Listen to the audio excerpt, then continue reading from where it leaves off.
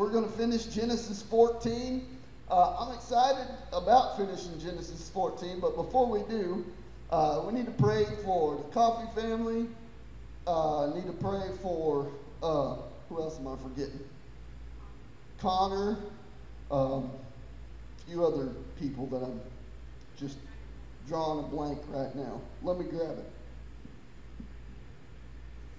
We need to pray for the Coffee family. We need to pray for the Ackett's family. Pray for Tristan.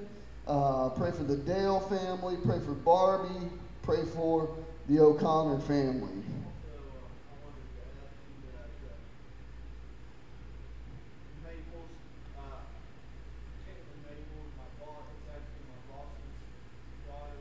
Okay. Caitlin Maples.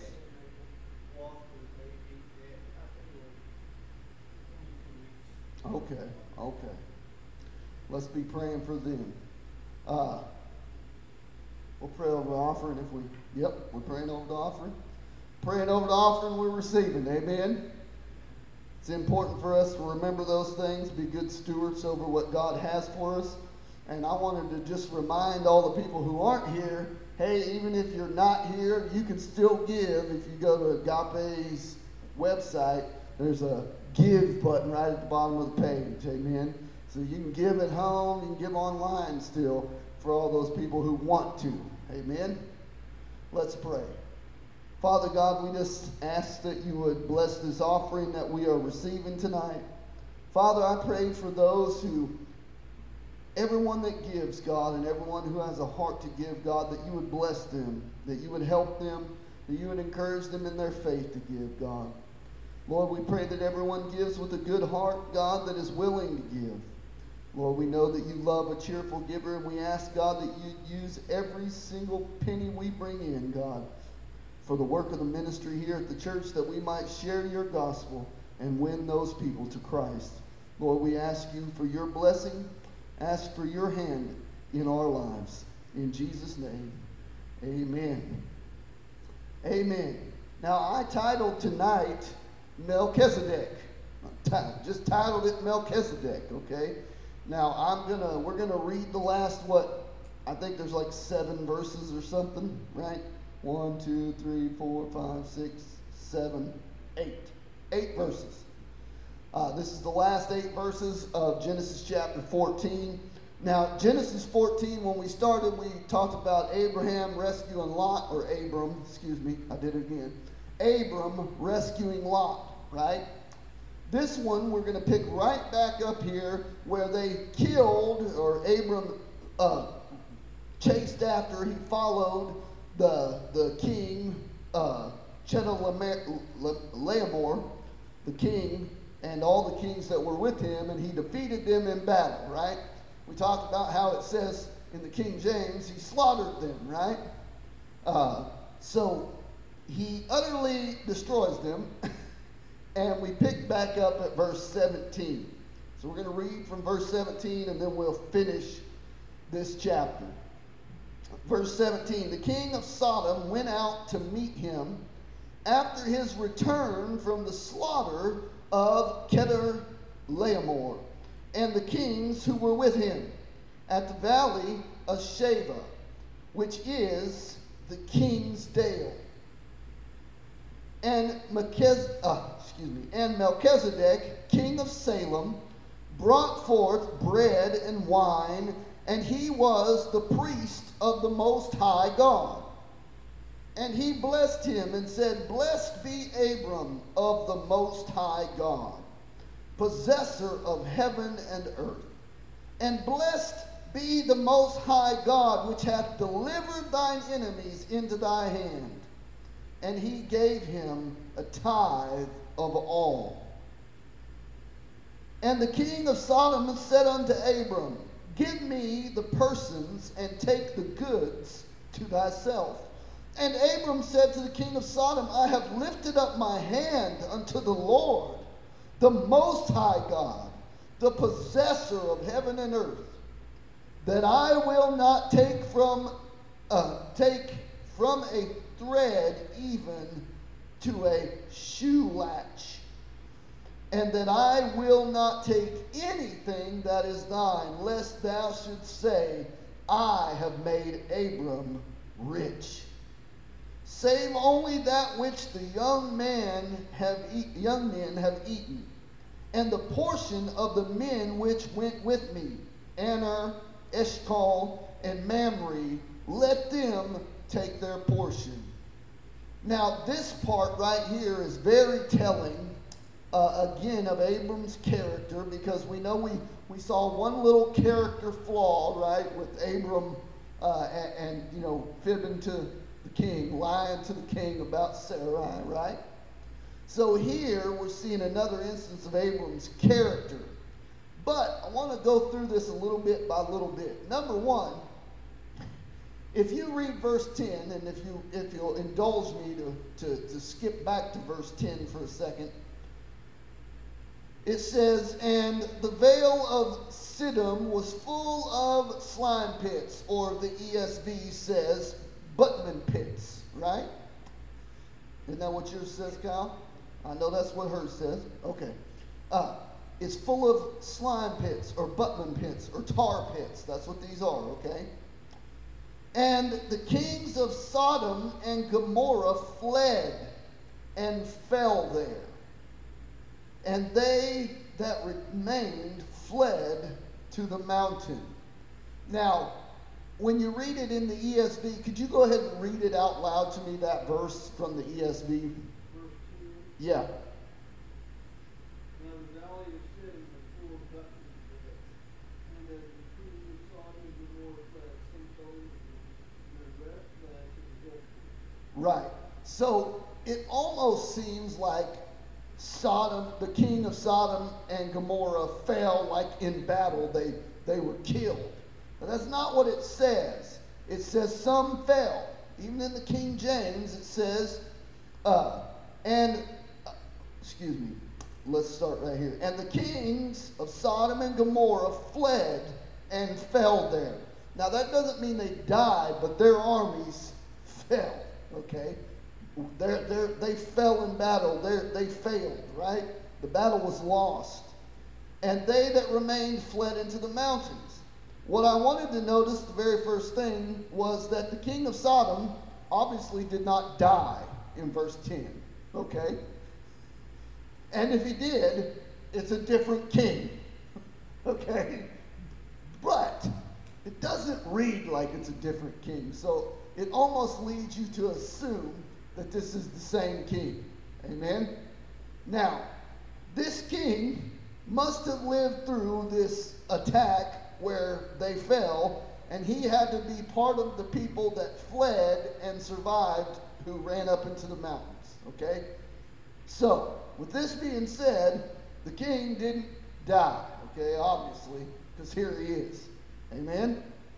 Now, number 2, he meets Abram in the valley of Sheba, or the valley of the kings, or in the King James it says the King's Dale, okay? And this is a valley that's just east of Jerusalem. It's just a little valley set off over there in the plains by Jerusalem, okay? But it's interesting to think why the king of Sodom is coming to greet Abram, because that's what it says he's doing, right? King James says that he came to greet Abram, right? So let's talk about this. The king of Sodom, the king of Gomorrah, and 3 other kings faced 4 kings and lost. Then Abram, with 300 trained servants, goes and defeats the 4 kings that defeated the 5 kings. Okay? Now we can work this out very easily. The king of Sodom was probably coming to Abram going, hey, I'm really glad you won. Okay? Number 1, good job, right? Number 2, those kings took off with all the spoils from Sodom and Gomorrah, right? So this king's probably meeting him out there to see if he can get anything back, first of all, okay? Right? Right. Maybe be like, hey, what was your strategy? What did you do? Right? Well, he didn't do what this king did. This king, Sodom and Gomorrah, and those other three kings went and met him in open battle on the battlefield. Abram did not do that. He waited until night. He divided his forces, and then he attacked. Amen? So, I wrote down a little note. The king of Sodom was come to greet him, number one, probably to honor him for his victory, congratulate him, right? But it becomes pretty evident that the king is also coming to tell him, hey, I just want the people back. You deserve to keep the stuff. But apparently Abram knows this guy, okay? We have no way of knowing. Abram didn't have no counsel from God saying, hey, the king of Sodom just wants to take advantage of you. It wasn't like he's walking around like a New Age Pentecostal guy going, oh, I hear you, Lord, I hear you. Apparently Abram knew this gentleman, okay, because his nephew lived in this town, right? So Abram probably had dealings with Sodom, okay, in some fashion or another, or at least heard from Lot about this man. Now, Abram is obviously sees right through whatever guise this guy's got. Oh, I'll take the people back. You just keep the stuff. And he's like, oh no. No, you're not gonna, I'm not taking a thing from you. I've swore to the Lord that I'm not going to take anything from you. That way you can't say you have made Abraham rich, right? So this guy obviously coming out there, number one, probably to congratulate him, probably to honor him for the victory, number one, right? But obviously has a secondary motive that's revealed in just a couple verses, right? So Abram sees right through that. But before we get to this guy's motives, I want to get to the next part of this. Because it skips right past the king of Sodom coming to talk to him, and then it just interjects that the king of Salem, Melchizedek, the high priest, or the priest of the Most High God, right, comes to bless Abram. Okay?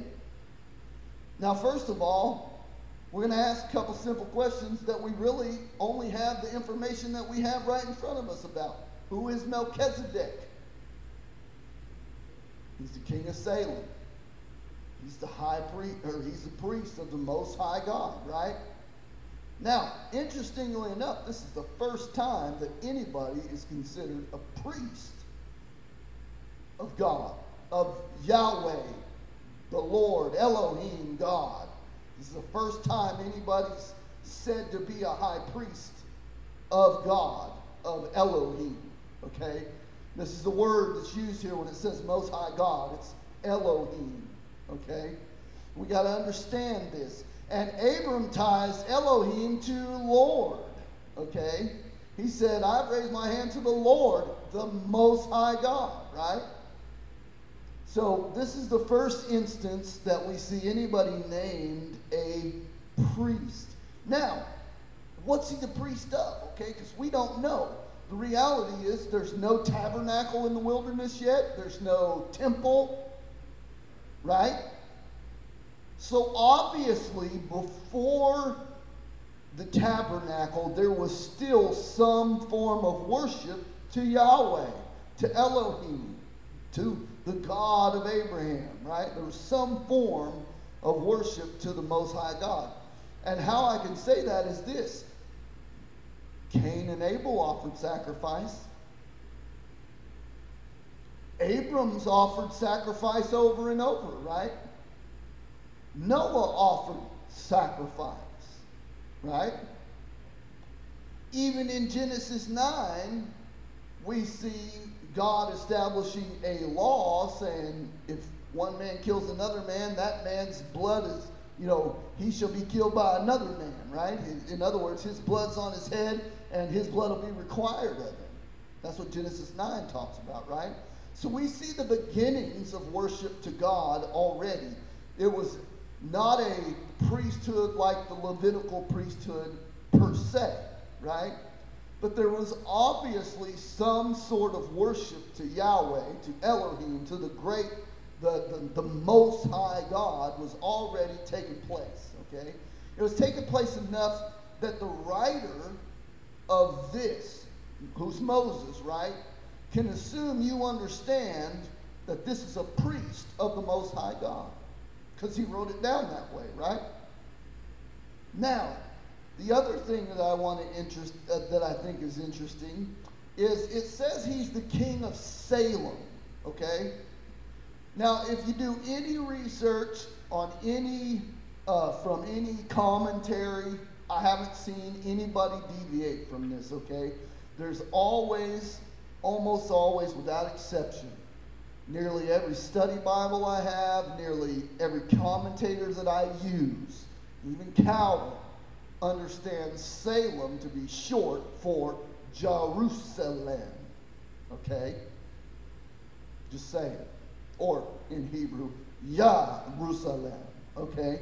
But it's the abbreviated part, Salem, or Salem, okay?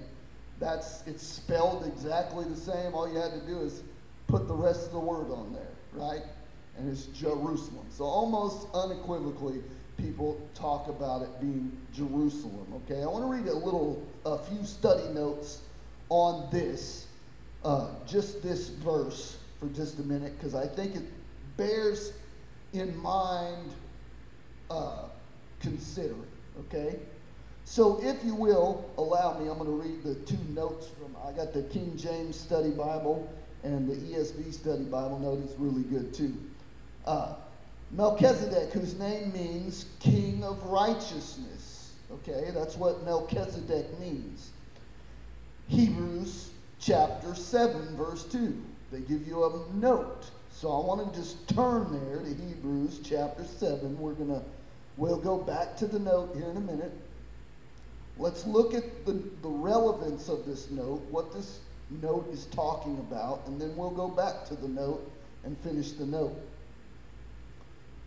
But this study note comes in pretty handy when you look this up. It says this in Hebrews chapter 7. I'm going to start verse 1 because, why not?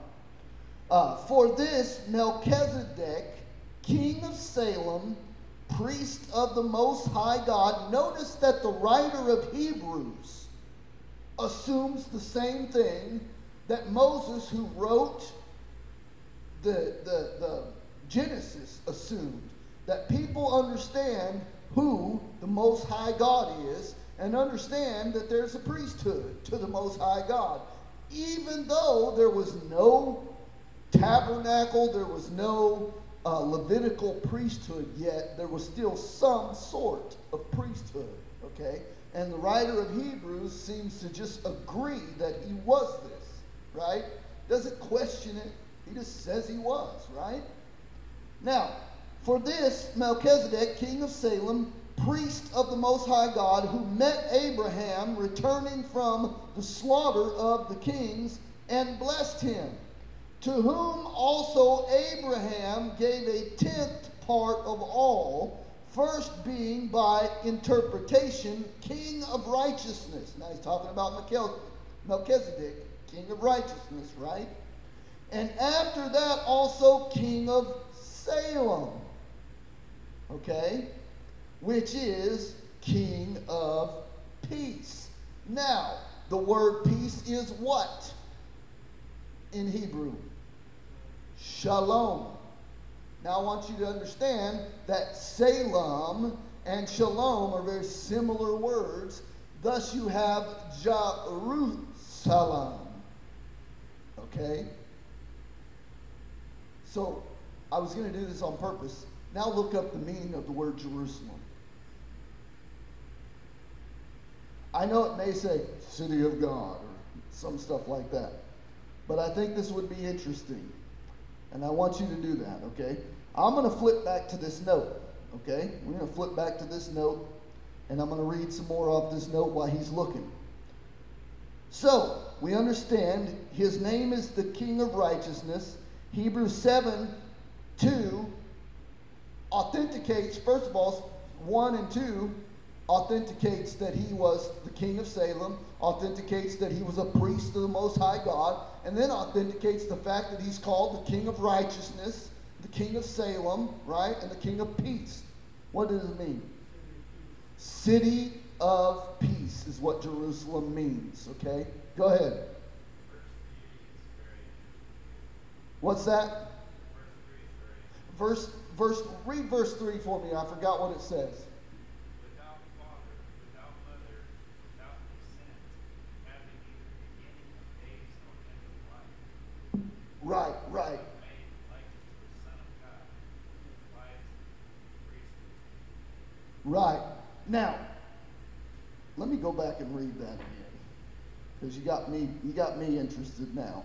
I'm gonna go ahead and read it so everybody on the camera can hear it, just so they can hear it, okay? Who, being the brightness of his glory and the express image of his person, and upholding, I'm not on the right part. Sorry. This is talking about the king of Salem, whose father, without father, without mother, without descent, having neither beginning of days nor end of life, but made like unto the Son of God, abideth a priest continually. Now consider how great this man was, unto whom even the patriarch Abram gave a tenth of his spoils.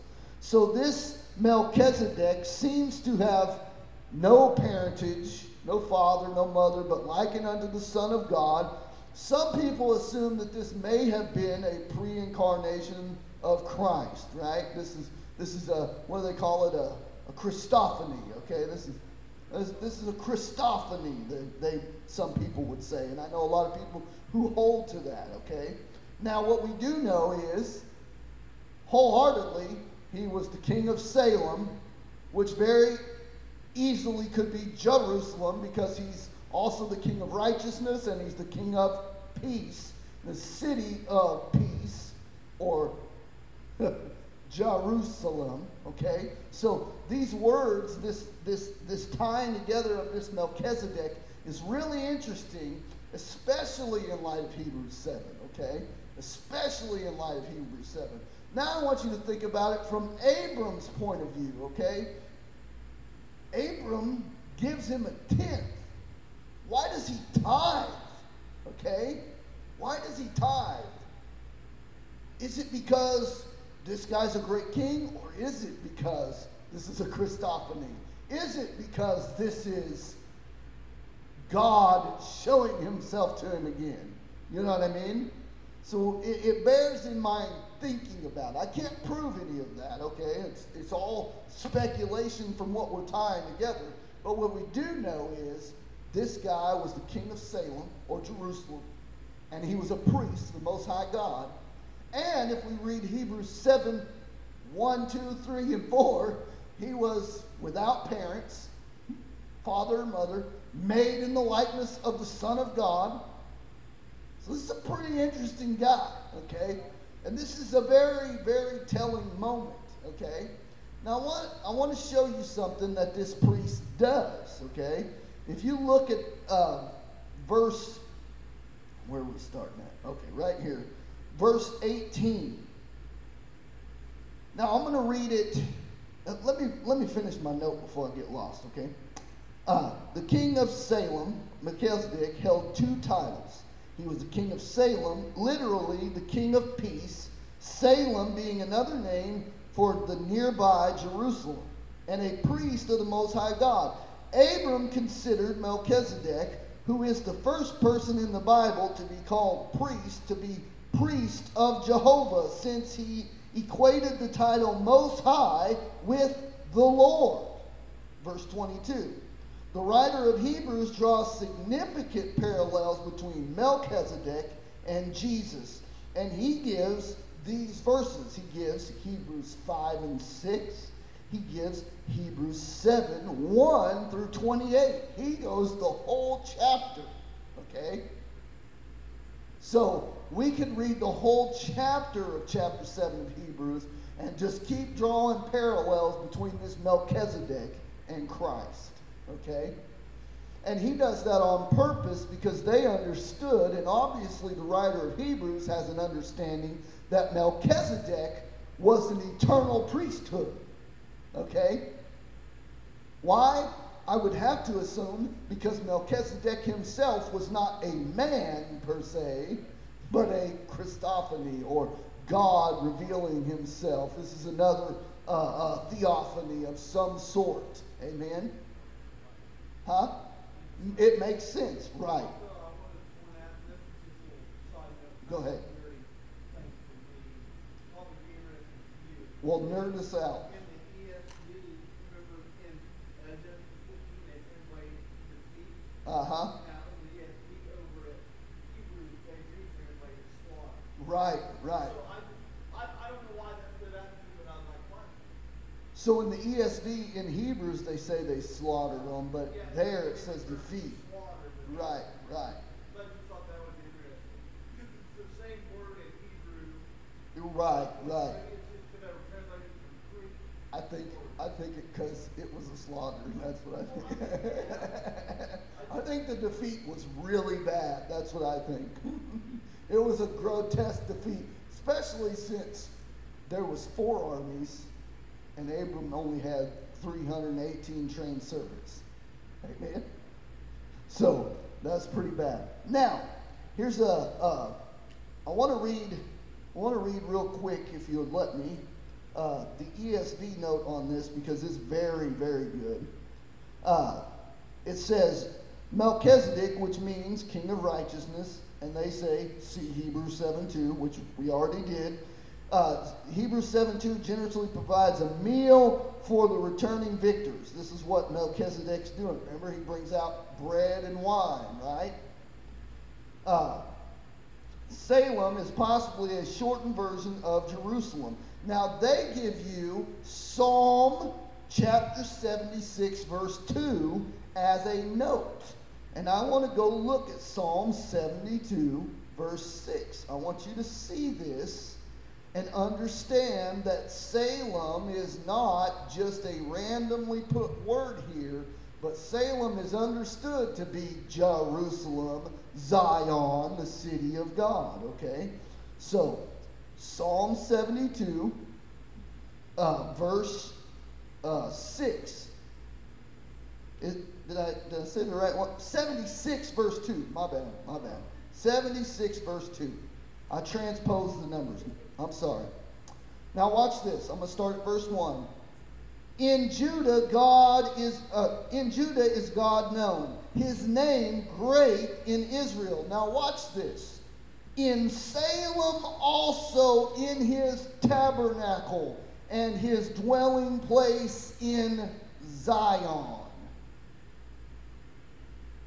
Interesting, ain't it? Now, does it say Salem in the ESV? It does, right? Because this is a known shortening of the word Jerusalem, okay? Now, once you understand that, we have to understand that Jerusalem was being lived in, occupied for a long, long, long time, okay? Not just by the Jews when they came over after the Exodus, okay? Not just by the Hebrews who entered the Promised Land, but there were people living on Zion or around Zion in Jerusalem at this time. They have to be living there, okay? Now, it's interesting because we go, I don't know about that. Well, okay, Abram was dwelling in Bethel. He was dwelling by Ai. He was all around there, right? So why isn't it possible that there were other Hebrews who had followed him who had stopped there and stayed? We don't have that information, but obviously there are people living here calling this place Salem or Jerusalem already, okay? And Psalm seems to confer that this name is implicit. Salem is implicit with Zion, and we know where Zion is, right? The mountain in Jerusalem, right? That's where the temple was eventually put, okay? That's Mount Zion. Amen? I'm just saying. But, and then just to take you going on that Jerusalem is archetypal of heaven. Right. Right. And Zion is the hill of the Lord. Right. You know, all talking about it, so ascend the hill of the Lord. Right. And so it's really Right. And Jerusalem is a type of the heaven, where we're going to go, right? So Melchizedek, even though he's the king of Salem, he's a priest of the Most High God, we can see that he's not a normal man. He's obviously a theophany, you know. And so the city, Salem, the mountain of God, Zion, has to be another type and a shadow of the future coming kingdom also. You know what I mean? So there's a lot of things that can be tied up here. I just thought it was interesting that they gave you another reference for the city, not just for Melchizedek, but for the city, okay? For Salem, okay? I don't think I'm going to read this whole note because it's very long, but I'm going to read a couple more things. Salem is possibly a shortened version of Jerusalem, see Psalm 76:2, and is related to shalom, the Hebrew word for peace. See also again Hebrews 7:2. He was priest of God Most High. Although very little is known about Melchizedek, he provides an interesting example of a priest-king linked to Jerusalem. There appears to have been an expectation that later kings of Jerusalem should resemble him. And they give you Psalm 110, verse 4. Okay? Let's go there and look at this. Okay? Now, what future king is supposed to resemble him? Okay? And when we read Psalm 110, it's going to kind of clear this up. Okay? Psalm 110. I don't know why we can't read the whole thing. It's only 7 verses. The Lord said unto my Lord. Now, we know this as talking about Christ, right? My Lord said, the Lord said unto my Lord, sit thou at my right hand until I make thine enemies thy footstool. The Lord shall send the rod of thy strength out of Zion. Rule thou in the midst of thine enemies. Thy people shall be willing in the day of thy power, in the beauty of thy holiness. From the womb of the morning thou hast dew of thy youth. The Lord hath sworn and will not repent. Thou art a priest forever after the order of Melchizedek. The Lord at thy right hand shall strike through the kings. In the day of his wrath he shall judge among the heathen. He shall fill the palaces with dead bodies. He shall wound the heads over many countries. He shall drink the brook in the way.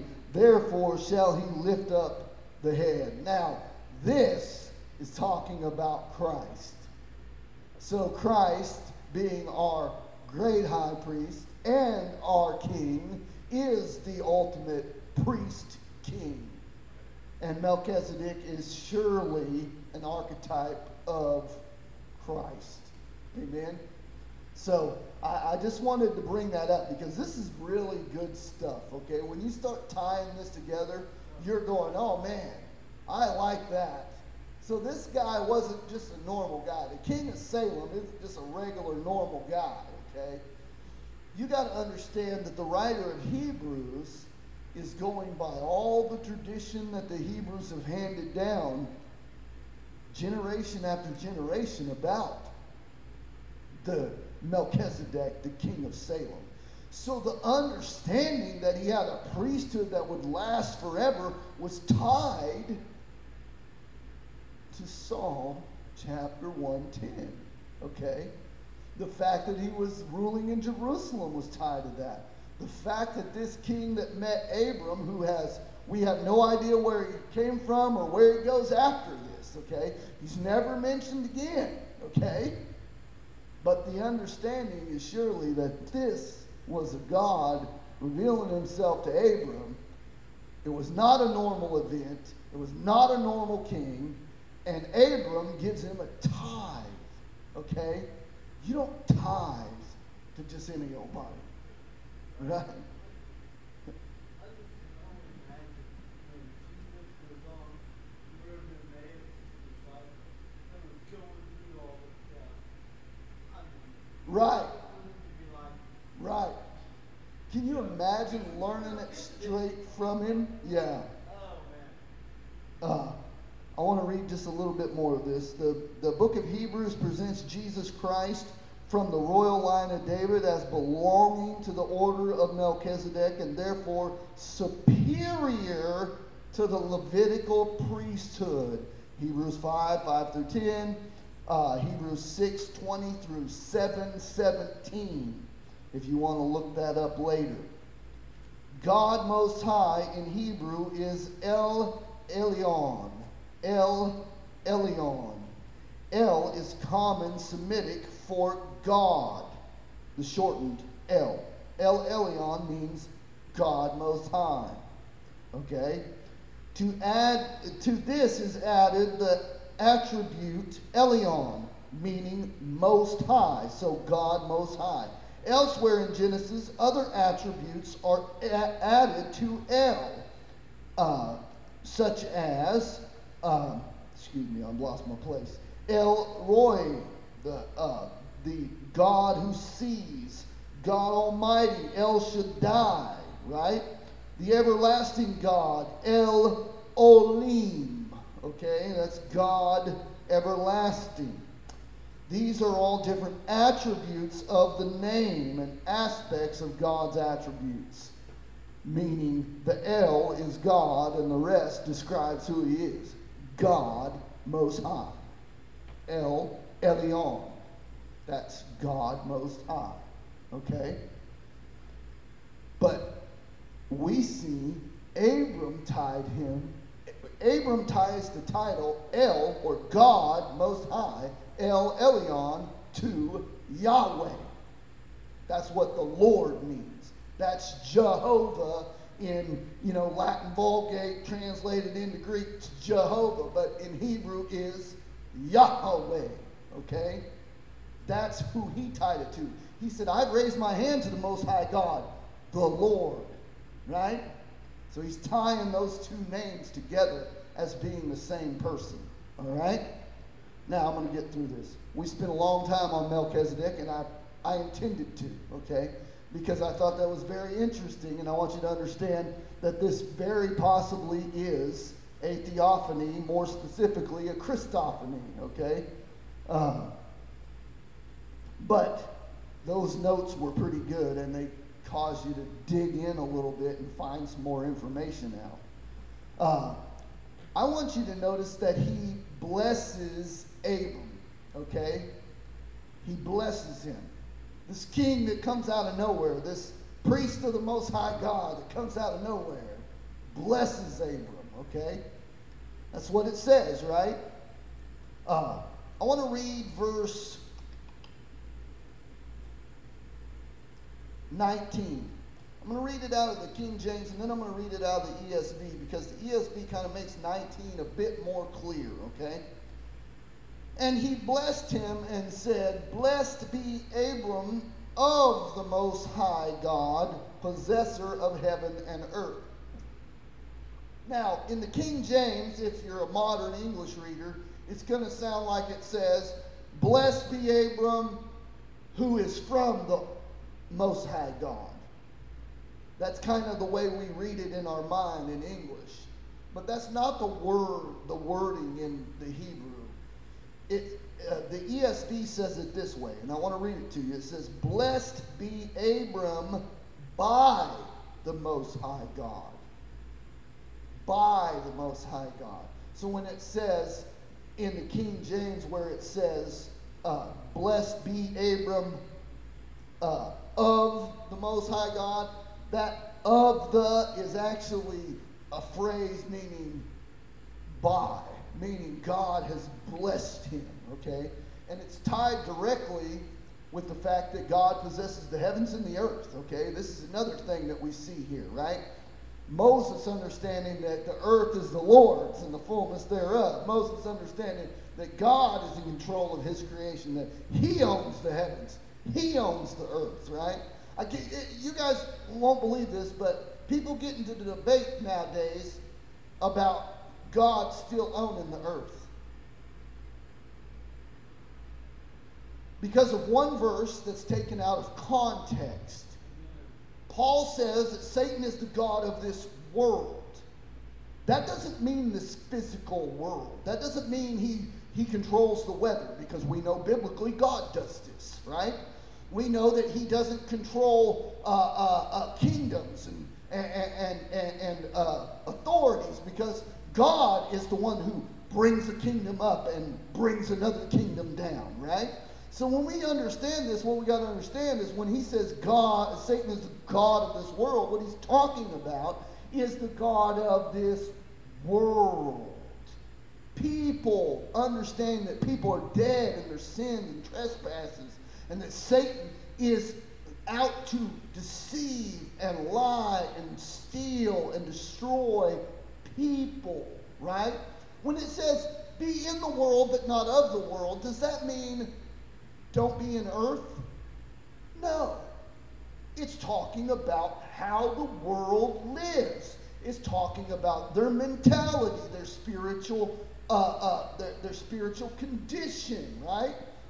Those things. It's talking directly about people, not the physical terra firma earth, okay? The word isn't earth there, it's world. The God of this world. We understand we're to be in the world, but not of the world. And it's not talking about earth, it's talking about people, right? So when we understand this verse correctly, we can eliminate the idea that somehow now Satan has the title deed to the earth. That's not true. The earth is the Lord's and the fullness thereof. That did not change. That was written after the fall. Can I get an amen? That verse was written after the fall of man, right? So after the fall of man, they still said, the earth is the Lord's and the fullness thereof. So when the New Testament speaks of him being the God of this world, he's not talking about the earth. He's talking about people, the world system, how people behave. Sin that has crept into the heart of man and has made us all lost and undone. That's the world, okay? The same world that he says, be in the world, but not of the world. The same world. Amen? Not talking about the planet Earth, talking about people, behavior, condition, those things. Amen? So, the reason why I bring that up, because Melchizedek understands that the earth is God's possession. The heavens are God's possession. Amen? So, just to throw that out there. And I might have been jabbing somebody in the eye, but I didn't mean to. I did. Bless. It says, blessed be Abram by the Most High God. Okay? And then verse, lost my place. Now watch this. This high priest, this priest of the Most High God, says, blessed be the Most High God, which has delivered thine enemies into thy hand. Now, this is very much a praise to God, saying, blessed be the God, the Most High God, who's delivered your enemies. So in other words, Melchizedek understands that Abram's victory wasn't because of Abram, it's because the Most High God delivered the enemy into his hand. Why? Because he has a covenant with Abram. Amen? Because he has a covenant with Abram. Amen? And we go, if you flip forward, I wrote a note down just for you to look up later. You don't have to look it up right now. But Deuteronomy 20 verse 4 is where God says, I'll go before you and I'll fight your battles, right? Matter of fact, let's just go read it, okay? I don't want to butcher this verse while I'm trying to tell you to go look it up later, okay? We got a Bible right in front of us. We can go look it up right now. Deuteronomy 20 verse 4.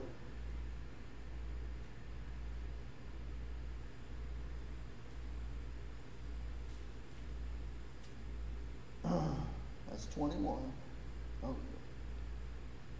For the Lord your God is he that goeth with you to fight for you against your enemies to save you. Amen? That's God's purpose. And Melchizedek understands this even before Deuteronomy happens, right? He understands this. Why? Because he's God, first of all. It's a theophany. If we believe it's a theophany, it's a Christophany of some sort, okay? But he understands that it's God giving him the victory, and he's more like praising God, it sounds like, right? It's more like he's honoring God in his blessing of Abram, okay? And when he does this, seemingly out of nowhere, Abram's like, I'm giving you a tithe. Here. Because that's the very next thing it says, right? Look at verse 20. He says, and blessed be the Most High God, which has delivered thine enemies into thy hand, and he gave him tithes of all. Now, right here it just says in the King James, and he gave him tithes of all, okay? If you go to Hebrews, it tells you that Abram's the one that gives the tithe to Melchizedek, right? The ESV reads more that, how's the ESV read that right there? And Abram gave him a tenth of everything, okay? The King James doesn't quite say it as clear, but if you go to Hebrews and read Hebrews 7, it makes it clear that Abram's the one that was given the tithe, right? Now, this is before God had ever even demanded a tithe, right? I want you to notice a few things that has happened in the Old Testament now before God commanded it, okay? Number one, sacrifices are happening, and God has not commanded it, okay? Altars are being built to the one true God, to the Most High God. God has not commanded this yet, right? Now, here's the other thing that's happening. Praise of the Most High God is happening even before God is commanding it, okay? They're honoring God. They're praising God. They're worshiping God, right? In all these instances that we can see, God, that this brings to light Romans 1 for me, where it says he made all of his invisible qualities known to everything that was made, so that man is without excuse, right? When we understand that, these people have met the Most High God, not just seen it in creation, but they're having moments where the Most High God is appearing to them and talking to them, right? And it's changing these people to where, even Adam and Eve get clothed with animal skin, and the very next thing you see is that it's their sons bringing offerings to God, right? It's amazing how innately man should want to worship God, how innately man should want to honor God. Amen? Especially those who know God. Amen? You never see anyone in the scriptures who knows God doesn't worship God. You see a whole lot of people who claim to be part of God's family, but they do not know him. Therefore, they do not worship him. Amen? Very interesting. Very, very, very interesting. Abram tithes a tenth of all of his spoils, and then right after Abram tithes a tenth, here comes the king of Sodom. Now we know that Sodom was a wicked city. We've already read where it said the men of Sodom were wicked, evil in God's sight, right? So the king of Sodom comes to him and says unto Abraham, give me the persons and take the goods to thyself. And Abram said to the king of Sodom, I have lifted up mine hand to the Lord. That's Yahweh or Jehovah, okay? To the Most High God. Now he's tying Jehovah or Yahweh to El Elyon. Okay? Those are the same people. It's the same person. Abram is tying them together, right? Now, he said, I've raised my hand up unto the Lord, the Most High God, the possessor of heaven and earth. Notice that Abram now takes Melchizedek's understanding. Melchizedek called him the possessor of the heaven and the earth. And now Abram, when he's talking to the king of Sodom, says, I've raised my hand, swore an oath. That's what he's saying. I've sworn an oath to the Most High God, to El Elyon, Yahweh. I've sworn to him who possesses the heavens and the earth. And then he says that I will not take from a thread even of a shoe latch, and that I would not take anything that is thine. Now, Abram swore that he wouldn't take anything from this king. That's what he's telling him, right? So obviously there's some dialogue here that's missing. Abram, we're not told, said anything when Melchizedek was talking to him. But obviously when he gave his tithe, he was swearing an oath that he would not take anything from the king of Sodom. Okay? And I think this is very telling because Abram knows how the men of Sodom are. He knows that Sodom is wicked and he doesn't want anything of theirs. Maybe we should get that way. We don't want anything of the world's. Can I get an amen? We should get to the point where we don't want anything from the world. Amen? But anyway, Abram has obviously sworn an oath to this, okay? He said, I've raised my hand to the Lord, to the Most High God, the possessor of heaven and earth, that I will not take from thee even a thread of a shoe latch, and that I will not take anything that is thine, lest thou should say, I have made Abram rich. Now, the reason that Abram's doing this, number one, is he wants God to get the glory for promoting him. Amen?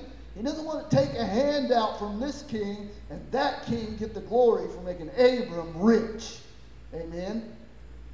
Number two, it is stealing God's glory because God is the one that delivered the enemies into Abram's hands, not this king. Amen? So Abram's oath, Abram's vow is to God, to Yahweh, to the Most High God. Amen? Lastly, we also see him again interceding for other people. Watch this. He says, save only that which the young men have already eaten, and the portion of the men which went with me, Aner, Eshcol, and Mamre, let them take their portion. You see that? Abram again looking out for the benefit of other people and seemingly leaving himself out. What does he do with Lot? You choose anything you want, Lot. I'll let you have it, right? And God blesses him anyway. That's exactly what's about to happen here. Because Abram is, first of all, has saved all these people, not taken a penny for it, pleaded the case for these other three men to get their portion, right?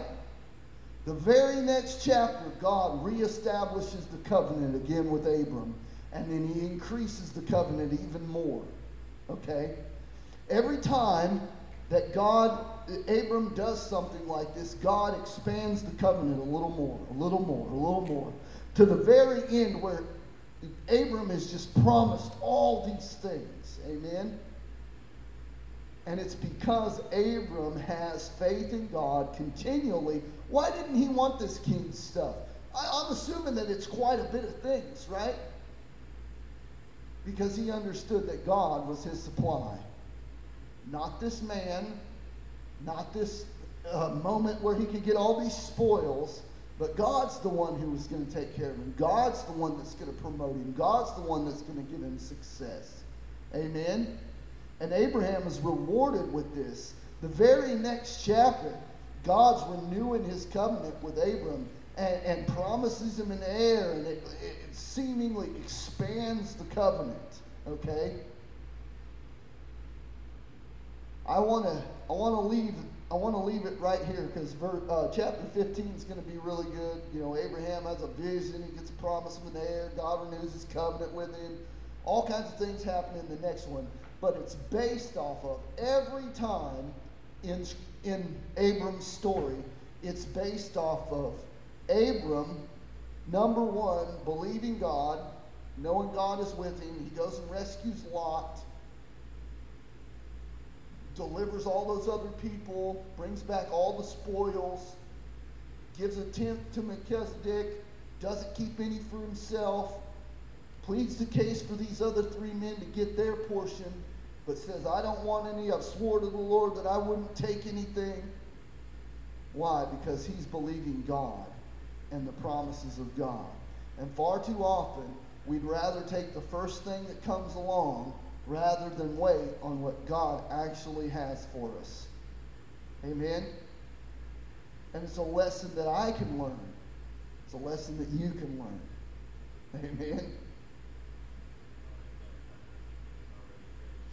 Well, yeah, he already had stuff. He's, got spoils from Egypt. Obviously, he had 318 trained men, right? He wasn't, just some podunk one sheep herding, goat herder. That makes any sense, right? But Abram here also shows his character again in pleading the case for other people, which he's going to do again in a couple more chapters. That's Sodom and Gomorrah. Amen? Let's pray. Father God, we thank you for all the lessons that you teach us through your word. God, we thank you that your word is alive, it's living and active, and it helps us to grow. It helps us to understand our own weaknesses. It helps us to see our failures and our faults. But it also helps us, God, to look with hope to Christ, who is our great high priest, who is our king, who is the high priest in the order of Melchizedek, who has a priesthood that will never end. And we can come boldly before your throne of grace because he is not only the sacrifice, he's not only the high priest, but he is the judge of all things. He's the King of kings, the Lord of lords. He is the Alpha and the Omega, the beginning and the end. He has the name that is above every name. All power in heaven and in earth have been given unto him. And it's in Jesus' name and by his blood, by his work, by his spirit, that any of us come to know you, to follow you. And it's only by that same process that we are going to be changed into the image of him who loved us and gave himself for us. God, we pray that you would help us as we follow you. We ask this in Jesus' name. Amen.